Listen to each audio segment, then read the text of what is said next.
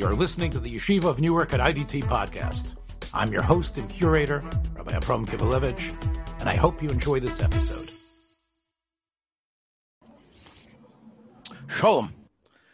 This is some of my best friends are Kabbalists, and I'm HaRav Nosson Glueck-Episode, and I'm here with one of my best friends, really, someone that I had the schus to know when I was in my teenage years, and we've kept up over the years, and I'm with HaRav Nosson Glueck-Episode, who is a Kabbalist.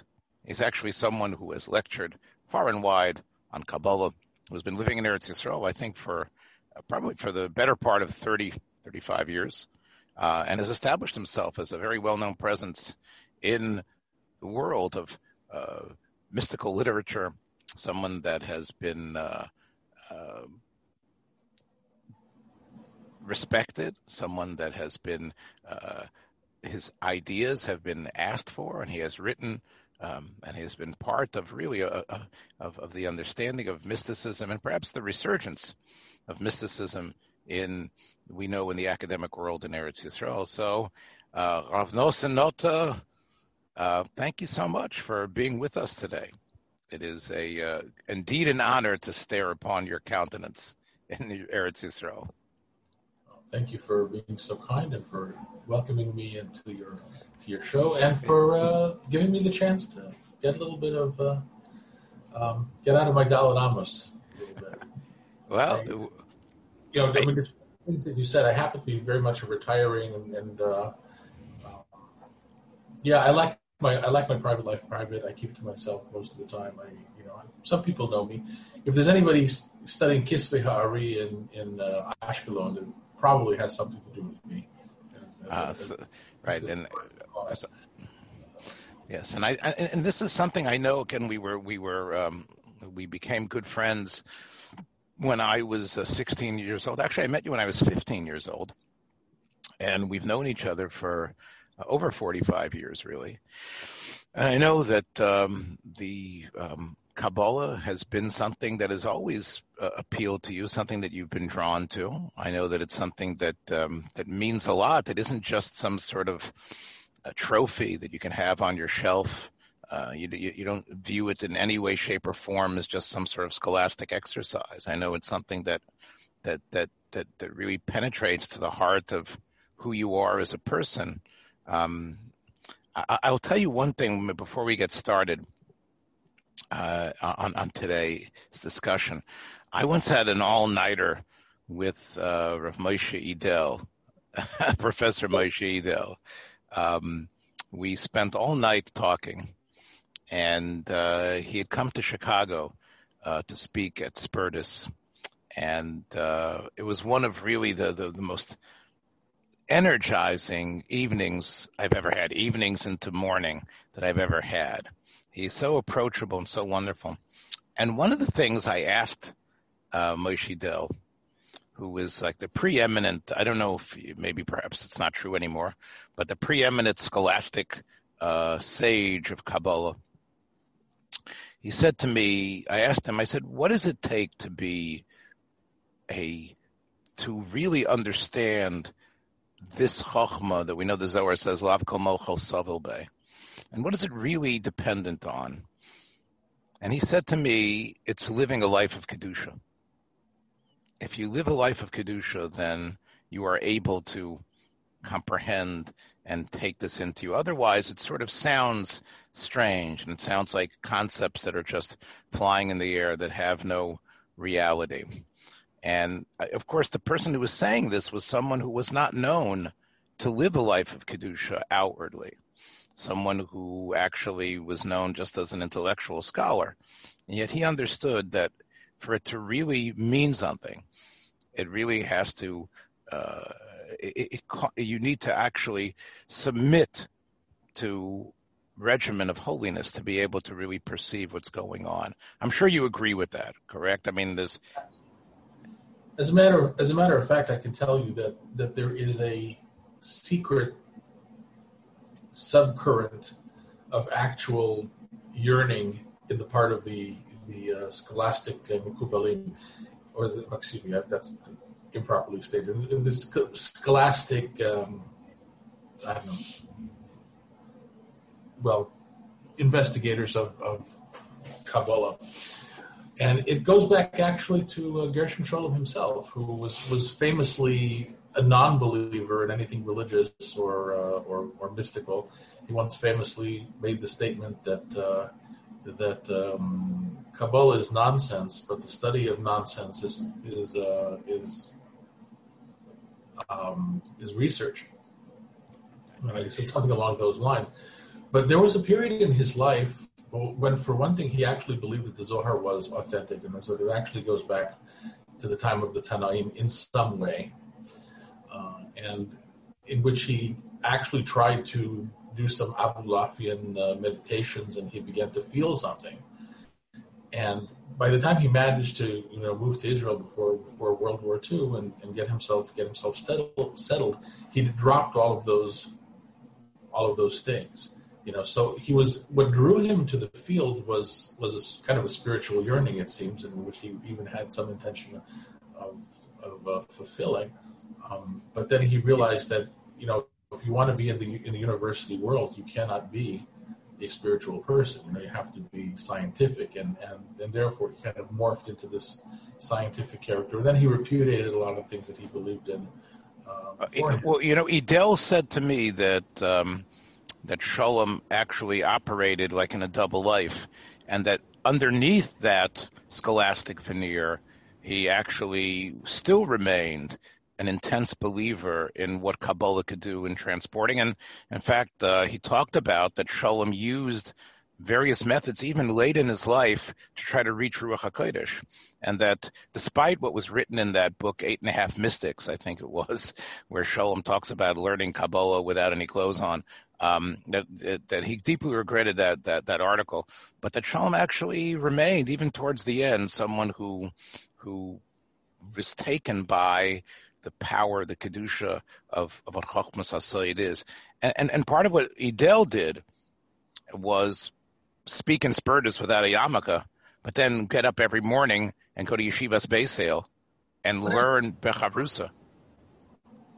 What in the heck is Spurtus? Spurtus is a typical Jewish college that really does no Jewish people in it, but was funded by a lot of rich Jews, and is still the way I actually get into my Bar Ilan. I get into Eitzer HaChochma through my Spurtus membership. So it's a very worthy institution just for that. So many people, again, I only pay $50 a year, and I get the Eitzer HaChochma. But the point is, that's where Brian Sherwin, I don't know if you've heard of him, Brian Sherwin brought, who's written on in a number of scholastic Kabbalistic articles. Brian Sherwin was able to get Moshe Dell to come. And, Moshe Dell spoke clearly without a yarmulke. And he said to me that he sees his purpose as bringing Kabbalah to the greater world, although every morning, as I said, I don't know if he went to the mikveh before he learned, but he spent hours learning in Yeshivas Beis Hillel in the old, I guess it's near the old city. So, and I think that, which I think speaks a lot for, as I said, some of my best friends are Kabbalists. You don't know. Part of being a makubal and part of living that life of feeling the hasag of Ruach HaKodesh within you, part of that is to hide that from the rest of the world, as the Baal Shem Tov and others have taught us, right? That there is, so don't judge a book by its cover is sort of what we can say, right? And on that note, let's. The hiding part. Huh? I'm good at the hiding part. Interestingly, when COVID hit, so we all started hiding out at home, but it's really nothing new for me. I've worked from home for the past 25 years, really, since I finished being. I was once upon a time I was HaRav Moshav, as you know, but after that, we came to Ashkelon, and here's my apartment, and this is my little castle, and I was doing safrus, so I didn't get a chance to get out of the house very much, and that was my life, my little home, and the people who know me. So I actually am pretty good at hiding out. Well, yes. Well, I count myself as one of the zochim that my son, who's living in Eretz Yisrael now in Yerushalayim Yer HaKodesh, wears the tefillin that you wrote for him, that you wrote those parshias for him. So I clearly appreciate the kedusha and that part of you that is primed for kedusha. So now that we've talked about our props, we've talked about a little bit about what it means to be a makubal even in today's life and to study. Just before we go, because I think this is relevant. Go ahead. Okay. So this is part of my story. One of the things that I learned is that our pasts are very much a part of our present. And I'm not just saying this on the personal level. It's like, the self that I was as a child is present in my psyche right now. And that's true. But I mean, a far distant past, things that come to you through your family, through your roots, through your genes, I suppose, if you want to put it that way, or through your spiritual genetics. We have access to things that come to us from our past, and many people would say, particularly Yehuda Halevi, that there is a segula that is passed on genetically amongst Jewish people as a whole. So the longer I've come along in life, the more that I've begun to realize that that's absolutely true. I mean, schus avos is tremendous. And I happen to know, kind of recently, the past couple of years, I was learning a bit more about my father's family. And the fact is that my grandfather was a makubal. I don't know about my great-grandfather, but there's something that runs in the line. And I can tell you that when I was a little kid, okay, I had some experiences. It's not like niftachu shalei shamayim or anything like that. But I had certain feelings and certain intuitions. Later on, when I was a teenager, when the period of time that we first met, I understood Torah Baal Shem. Now, doesn't mean I understood the full implications of it, all the terminology, but I think the core feeling that a human being is built for dveikus with HaKadosh Baruch Hu. And this dveikus is experiential, and the Torah and mitzvahs are vehicles to bring you to that realization or to that sensation, if I may call it that. This I understood really, really, really well. I understood the idea of past, present, and future being basically an extension. So that when you say something like, schus avos, so schus avos isn't like, God sitting up in the sky with a calculator saying, okay, Avram Avinu put away 150,000 million bitcoins of schus, and right now you've been using it up, but here you get 1 bitcoin of schus in 1974 or something like that. It's not like that. It's that there is a transcendent aspect in which past, present, and future are interrelated and interconnected, and what you take is an extension of your ancestors' experiences. So it's okay. So I understood those things, and the one thing that I didn't understand was how unusual those ideas were.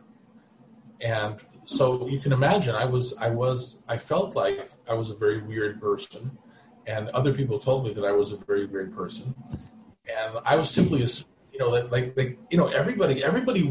everybody wonders about how schus avos comes down into the present, and everybody has these ideas of dveikus and desire to cleave to Hashem, and the question is, how can I cleave to Hashem when I am basically a finite being? Whether I'm a finite being because I have a body, or whether I have a finite being because I have a discrete soul, whatever you want to make out of that. And what is a soul anyway? And here I am, 15, 16 years old, thinking about these things. And yeah, sure, people thought I was bizarre. And that hurt me a lot, by the way, because when people think you're crazy, the first thing that you ask yourself is am I crazy? I would say also, just to inform our listeners, and I hope we'll get many, that you were thinking about this as you were in Miami Beach. I mean, you were a child. And again, part of Miami Beach and what I discovered when I was 16, when I was studying there for 4 years, is that it's almost like a dreamland. You have a place where there is no winter, where it's warm and beautiful, and there's grass and trees and flowers, and you're surrounded by healthy young men and women, right? And here you were, the way I remember, with payas, really looking like a sort of a yeshivish frum boy, surrounded by a bunch of kids that were basically enjoying, a Sirabitic Gan Eden, where everything was. That's a pretty hard countenance and ideas to keep when what was around you was, let's go to the Y100 concert on South Beach and check out everything that's going on there. Well, back in those days, by the way, there were no Y100 concerts in South Beach, whatever that even means. But I actually went to. Well, I want to disagree with you. There was a Y100 concert in 1976 that we in the yeshiva. You didn't go, but we went during Bein Hasdarim. Myself and one of them was a very chashuv Rav somewhere in the United States, and another person who's also a very chashuv Talmud Chacham and a Marbitz Torah. We walked from the yeshiva down to, it was in Elozman, and we were there at that Y100 concert out in South Beach, and I was saying to myself, I can't believe where I am. I am in the ultimate bacchanalian hedonistic center of the universe. I forgive my ignorance. I mean, I know quite a bit about 1980s music and stuff. Y100 was a band. Y100 was actually a radio station. Y100 was a radio station in Miami, and they were, and we from the yeshiva, we said, yeah, let's go down there and check everything out. And all I can tell you is that our eyes were popping out based on that. And I can imagine, so therefore I sort of have an idea of what it's like for you, Rabbi Gluck, Rav Nosson, to have been surrounded by, let's call it klipas, tumas, machshavas royas, roim, balei aved. I mean, everybody had girlfriends, and here you were trying in some way to move towards a mystical conception of life that was, as Moshe Dale says, built on a kedusha, which is something that I think is hardwired into me too, because I didn't have any choice about whether to think about these things. A certain phase happened in my life, and I thought about them a lot. And it's not that I'm such a great spiritual character, but that's once again that's where the idea of schus comes in, because sometimes you get stuff that you're not ready for, you're not built for it necessarily. I really, if I would have had my way, I would have simply been a ordinary high school kid with a girlfriend, with a car, with part of the problem, of course, is my parents were never well, at least at that period of time, my parents were not well off enough excuse me, to supply me with the kind of things that I could use to pass in that kind of chevra. So like one way or the other, if you're talking in whatever you call the frum community back in Miami Beach in the 70s, I was branded as strange and weird because I thought about things that nobody ever thought about. And if I'm out in the fry world, I had my pimples and I had my screwy haircut, which my father kind of imposed upon me, and felt alienated that way. So it really made me into. I mean, in the end, I just tried to accept my lot in life and say, okay, this is me. And I'm a very paradoxical person because I'm very sensuous and I have a definite tendency towards taivadik, and I love my taivas. It's not as which is probably why the Bechtian approach to the mystical world is the one that you felt that you could really navigate, and because unlike some of the other branches of mystical thought, the asceticism is one of the things that is sort of downplayed in Baal Shem Tov mysticism. In fact, it's sort of like transformed, as the Maggid Mizrich and others told us. You actually transform that sensual aspect of yourself, and you recognize within it the midah of Ava, or the midah of Chesed, or the Ribono Shalom itself that's sort of coursing through you. And even though the machshavos come to you because of a comely wench that might stride past you, what you're able to do, if you really know what Baal Shem Tov Chassidus is about, is to be able to sort of like morph that into something holy and ultra significant, and actually lead you away from there, and actually going from the Bira, from the Bira Mikta to the Igra Roma, right? So I think you're absolutely spot on with that. I mean, if not for the Baal Shem Tov's approach and the kind of anti-asceticism that lies in it, and the idea that everything can be uplifted, there was no way that I could have lived with myself. Because I was such an internal contradiction on that. I mean, but in my deepest heart, what I really just wanted to be was an ordinary teenager. But now, and I actually feel very much about what you're saying, and I want to contrast it to what we know in sort of like the Western Christian world. And this is really going to get into, I think, the topic that I really wanted to talk to you about. In the Western Christian world, the idea, we all have stories. You hear stories about people who had normal, regular childhoods, and then they got the calling to become a priest. And of course, that meant celibacy and devotion to God. And you would hear that there was some event that occurred, some sort of important moment, some sort of heart-wrenching moment, or even a traumatic moment that somehow they heard the calling of God. And in fact, that was considered standard, a standard way to get into a monastery or to become part of a seminary, is to get the call. And the call was some sort of stark moment. We don't really, in terms of a commitment to pursue a life of mysticism, we don't really hear that idea of the call. I mean, it does show up, of course, in Sefer Shmuel, where Shmuel gets spoken to by God as a young child. But really, it's not the call. It's sort of like what you say. It's almost like your grandfather. Your grandfather's tviyah was sort of like happening within you. It's not like there was some great moment, right? There wasn't any great moment like that. And I think, I mean, I have a memory of a certain kind of moment, which goes back very far. I don't know how old I was. I couldn't have been more than 8 or 9, I guess. And we drove up. Well, my father would love to drive, so we had to go to a wedding in Montreal. I believe that's where the wedding was. It was a wedding of one of my older cousins. And so this was a Hasidic Satmar type wedding, but there were certain things that happened, like the circle dancing.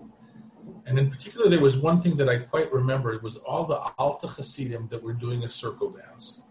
And they were kind of locked in together.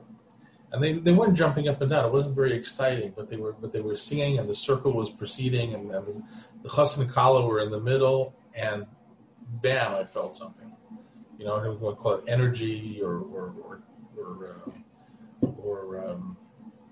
chi, but I absolutely felt, I had a dveikus experience as a very young child watching that.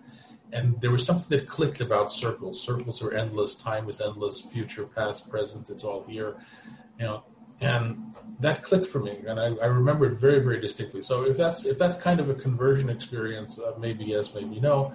I don't think there was like a specific single. I think you're right. There was no specific single experience. It's just like something that grows in you slowly over a period of time.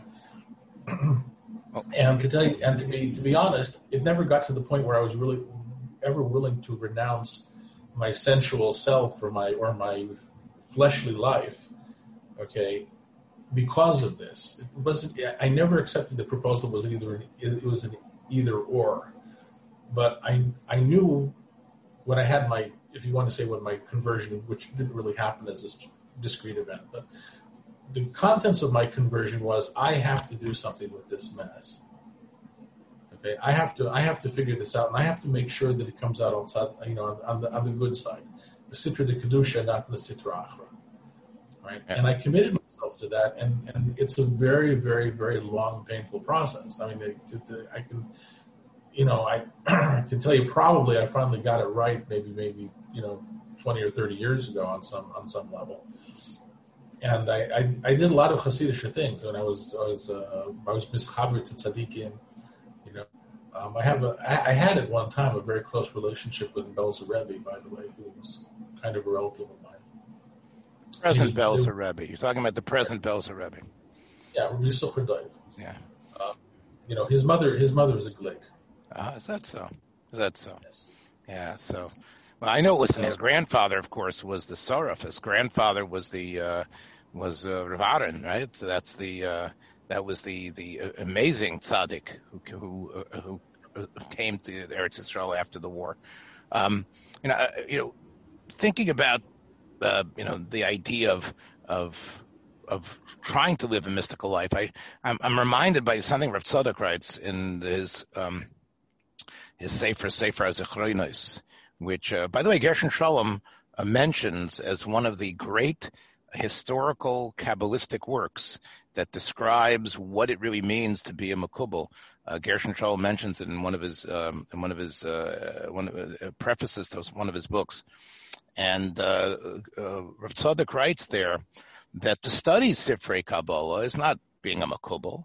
To study it, but really, based on, you really need to get a hisgalus within you. So I don't want to, in other words, the idea of committing yourself to that part of Chochmas HaNister and studying Sodas HaTorah and trying to understand things is the very first step. Then you need to find a Rebbe who can explain things to you over and above the actual written words, but you really can only call yourself a Makubal in that sense when a hisgalus happens within you.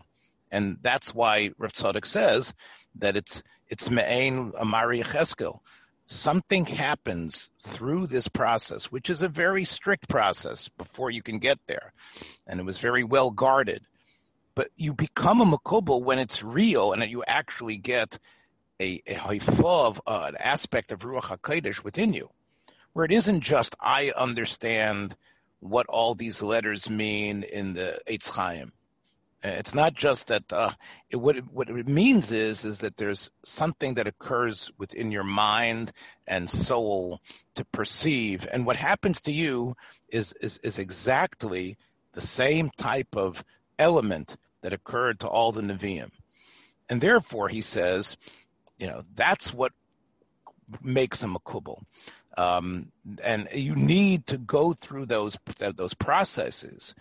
But just someone who's a lecturer who can explain Kabbalah, that wouldn't call him a Kabbalist. Maybe you can call him a Kabbalist, but he wouldn't yet be part of what we call the Masorah of Mekubalim. And that Masorah is, I think, Rav Nosson, something that is timeless. You are transported beyond where you are in this period of Zman, and you become part of the Lahakas HaNevi'im, because that's really what's being nisgala within you. Absolutely. And again, without you referring to your own experiences in that way, and let's talk a little bit about what we know about Mekubalim and what has come down from the Kabbalistic perspective concerning what's going to be happening. And we're recording here on the 23rd. But tomorrow, when we're talking here about tomorrow night, there is the what's called Nittelnacht, where many people who are from the Chassidische Welt will not learn Torah, will not be oisik, especially in specific acts of some sort of Torah mitzvahs, because they're afraid of the yanika of the Torah there to the Sitra Achra. So would you like to talk a little bit about that, since that is something that seems to come straight out of the Baal Shem Tov Chassidische Welt? I don't know if it has sources earlier than that. Why don't you talk a little bit about that from your own perspective? Okay. Well, as I understand it, there's a major difference between the way Mekubalim approach the problem of other religions or paganism or anything like that. There's a substantial difference. if you were I would say, let's say, a regular rationalistic type, okay? Certainly if you were a Shimon Referral Hirsch type Yeke, then the other deities are simply false. Now, for some reason, people got it in their stupid heads to bow down to statues and to believe that for a period of time, temporarily or maybe permanently, a certain statue is inhabited by an entity which is powerful enough. And when you pray to the statue or the entity in the statue can do something for you. And that's the basis of paganism. Christianity would also be a similar mistake, rather egregious, because it grafts some elements of the truth onto the falsehoods. So in a way, it's a bit more dangerous than paganism. Now paganism never really represented a problem to Jews. They're been pagans for as long as we've been around. Most pagans, it seems, didn't like us very much, because the pagan mindset is that if you don't have an image or a statue or an object that you're worshiping, you have no God. So we kind of developed the reputation of being godless people. So, how can you trust the people that don't have any God? You say, well, we have God. Of course we have God. No, but where is he? Where can you see him? Where is he? What are you talking about? And the idea that your God had to be visible in order to be meaningful, okay, was very, very ingrained amongst the general population. Jews, very, very painfully, by the way, got past that. And you know how painful that process was. If you read any of the Nevi'im, you may buy Sheni, the temptation of Avodah Zarah, and the lengths at which you had to go to get away from Avodah Zarah. Was a horrible, horrible nisayon that you could barely manage. That's the Gemara in Sanhedrin also, And but once we got around to Yimei Bayis Sheni, that seemed to more or less have been resolved. Maybe because Anshe Knesset Sektola killed the Yetzer Hara for Avodah Zarah, Lektida. But we were already kind of like out of that, But nations of the world, they were somewhat Avodah Zarah. The type of Avodah Zarah was somewhat weakened by them also, but they were still into it, and they tended to perceive us as being godless people. But in the end, there wasn't that much conflict. Pagans looked at us as strange characters, but it's not as if they had any particular beef against us. Every nation has its own versions of the deities. These guys believe in invisible deities. They're idiots, but who cares? Okay. When you get to Christianity, right, the thing changes substantially. That Christians look at us and they say that we are false. We are imitation. We've lost it. We're no longer the chosen people. We're, as a matter of fact, we're the antithesis to the chosen people. We're the rejected people. On the other hand, we look at the Christians and we say the Christians believe that they're the new Am Yisrael because they took this, they took this guy and they made him into a deity.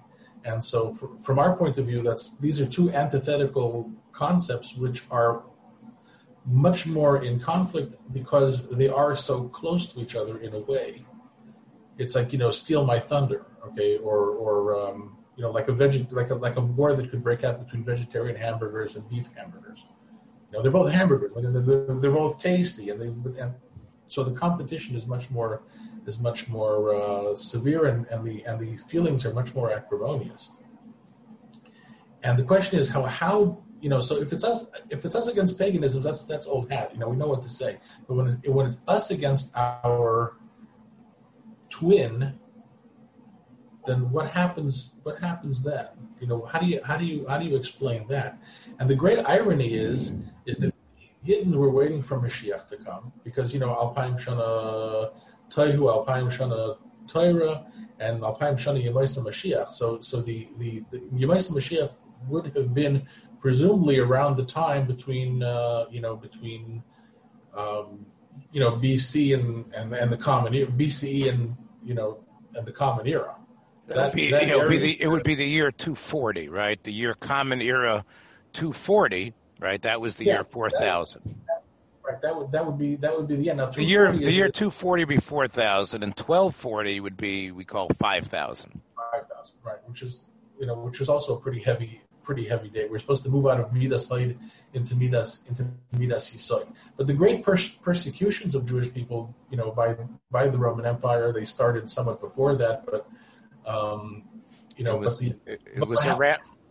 the emergence of Christianity as a power in the Roman Empire really coincides very closely with that line.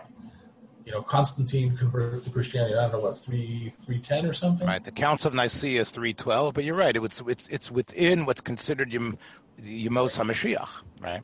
So it puts the Gemara in a much greater light. Kolu Kalakitzin, Ve'en lanu ela tshuva ma'asim tovim or something like that. People were expecting Mashiach. People were really expecting Mashiach, and what did we get? Not only didn't Mashiach come, we got the anti-Mashiach. And incidentally, one of the reasons why the Roman Empire is associated with Esav is because Esav is literally our twin, and he delegitimizes us. I'm the real Bechor. No, you're the phony Bechor. No, I'm the real Bechor because I have some sort of spiritual quality that you don't have. Yeah, but I was born first.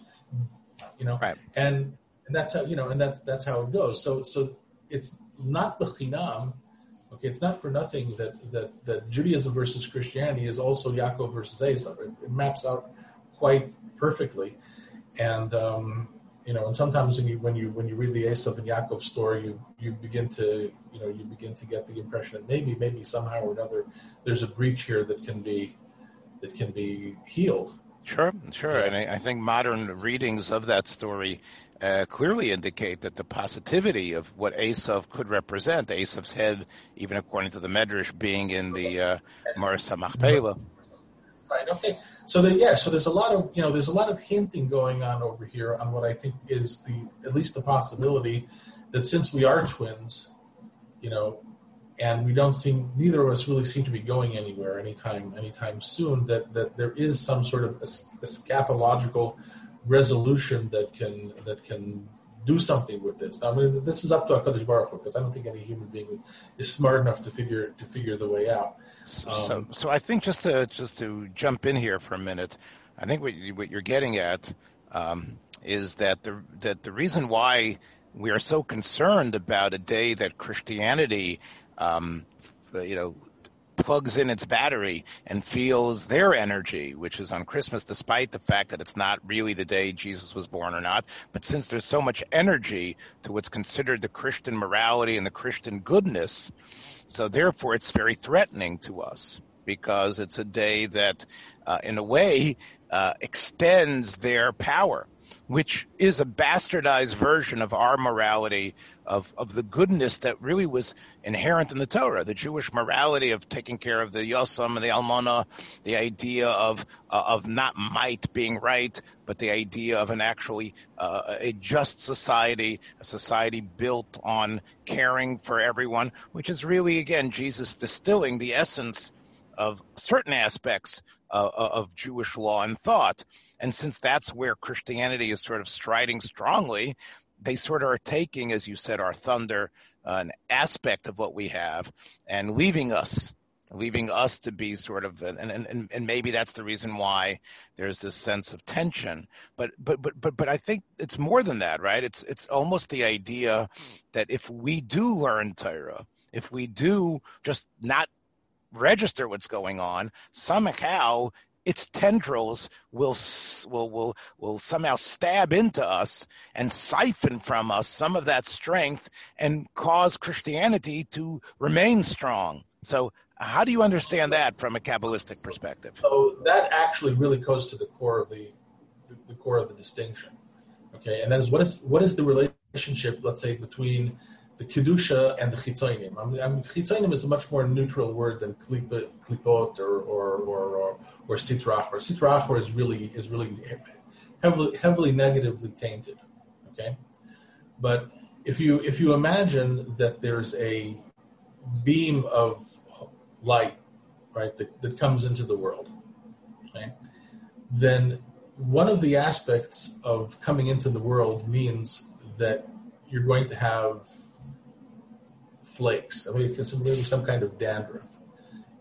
when something comes into the world, it also changes the world that it's coming into, and you develop a situation where everything that comes in develops a reflection.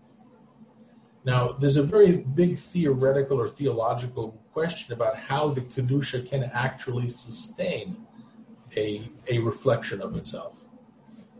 How does that happen? Because to say this in Mekubal terms, right?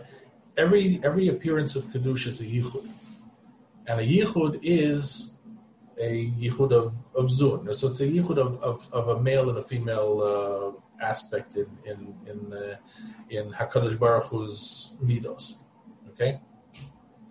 Whenever you have a yichud of that kind, there's an effect where let's call it the energy. I don't like the word energy, but let's say the or the chiyus, the chiyut of the yichud can somehow leak out and be absorbed by the other side, right?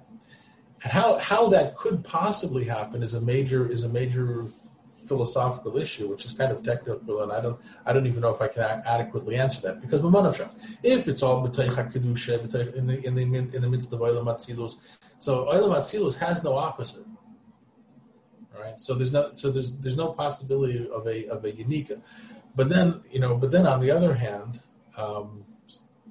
insofar as the events in Olam Atzilus have some sort of representation in the worlds in the worlds of let's say in the natural world or the ordinary or the world of ordinary reality. Okay? It's not as if it's invisible. It at least has to. If it's going to be in the world, it has to be visible to that world. And in the act of being visible, it also makes itself vulnerable, because if it's visible, then I see it my way, you see it your way.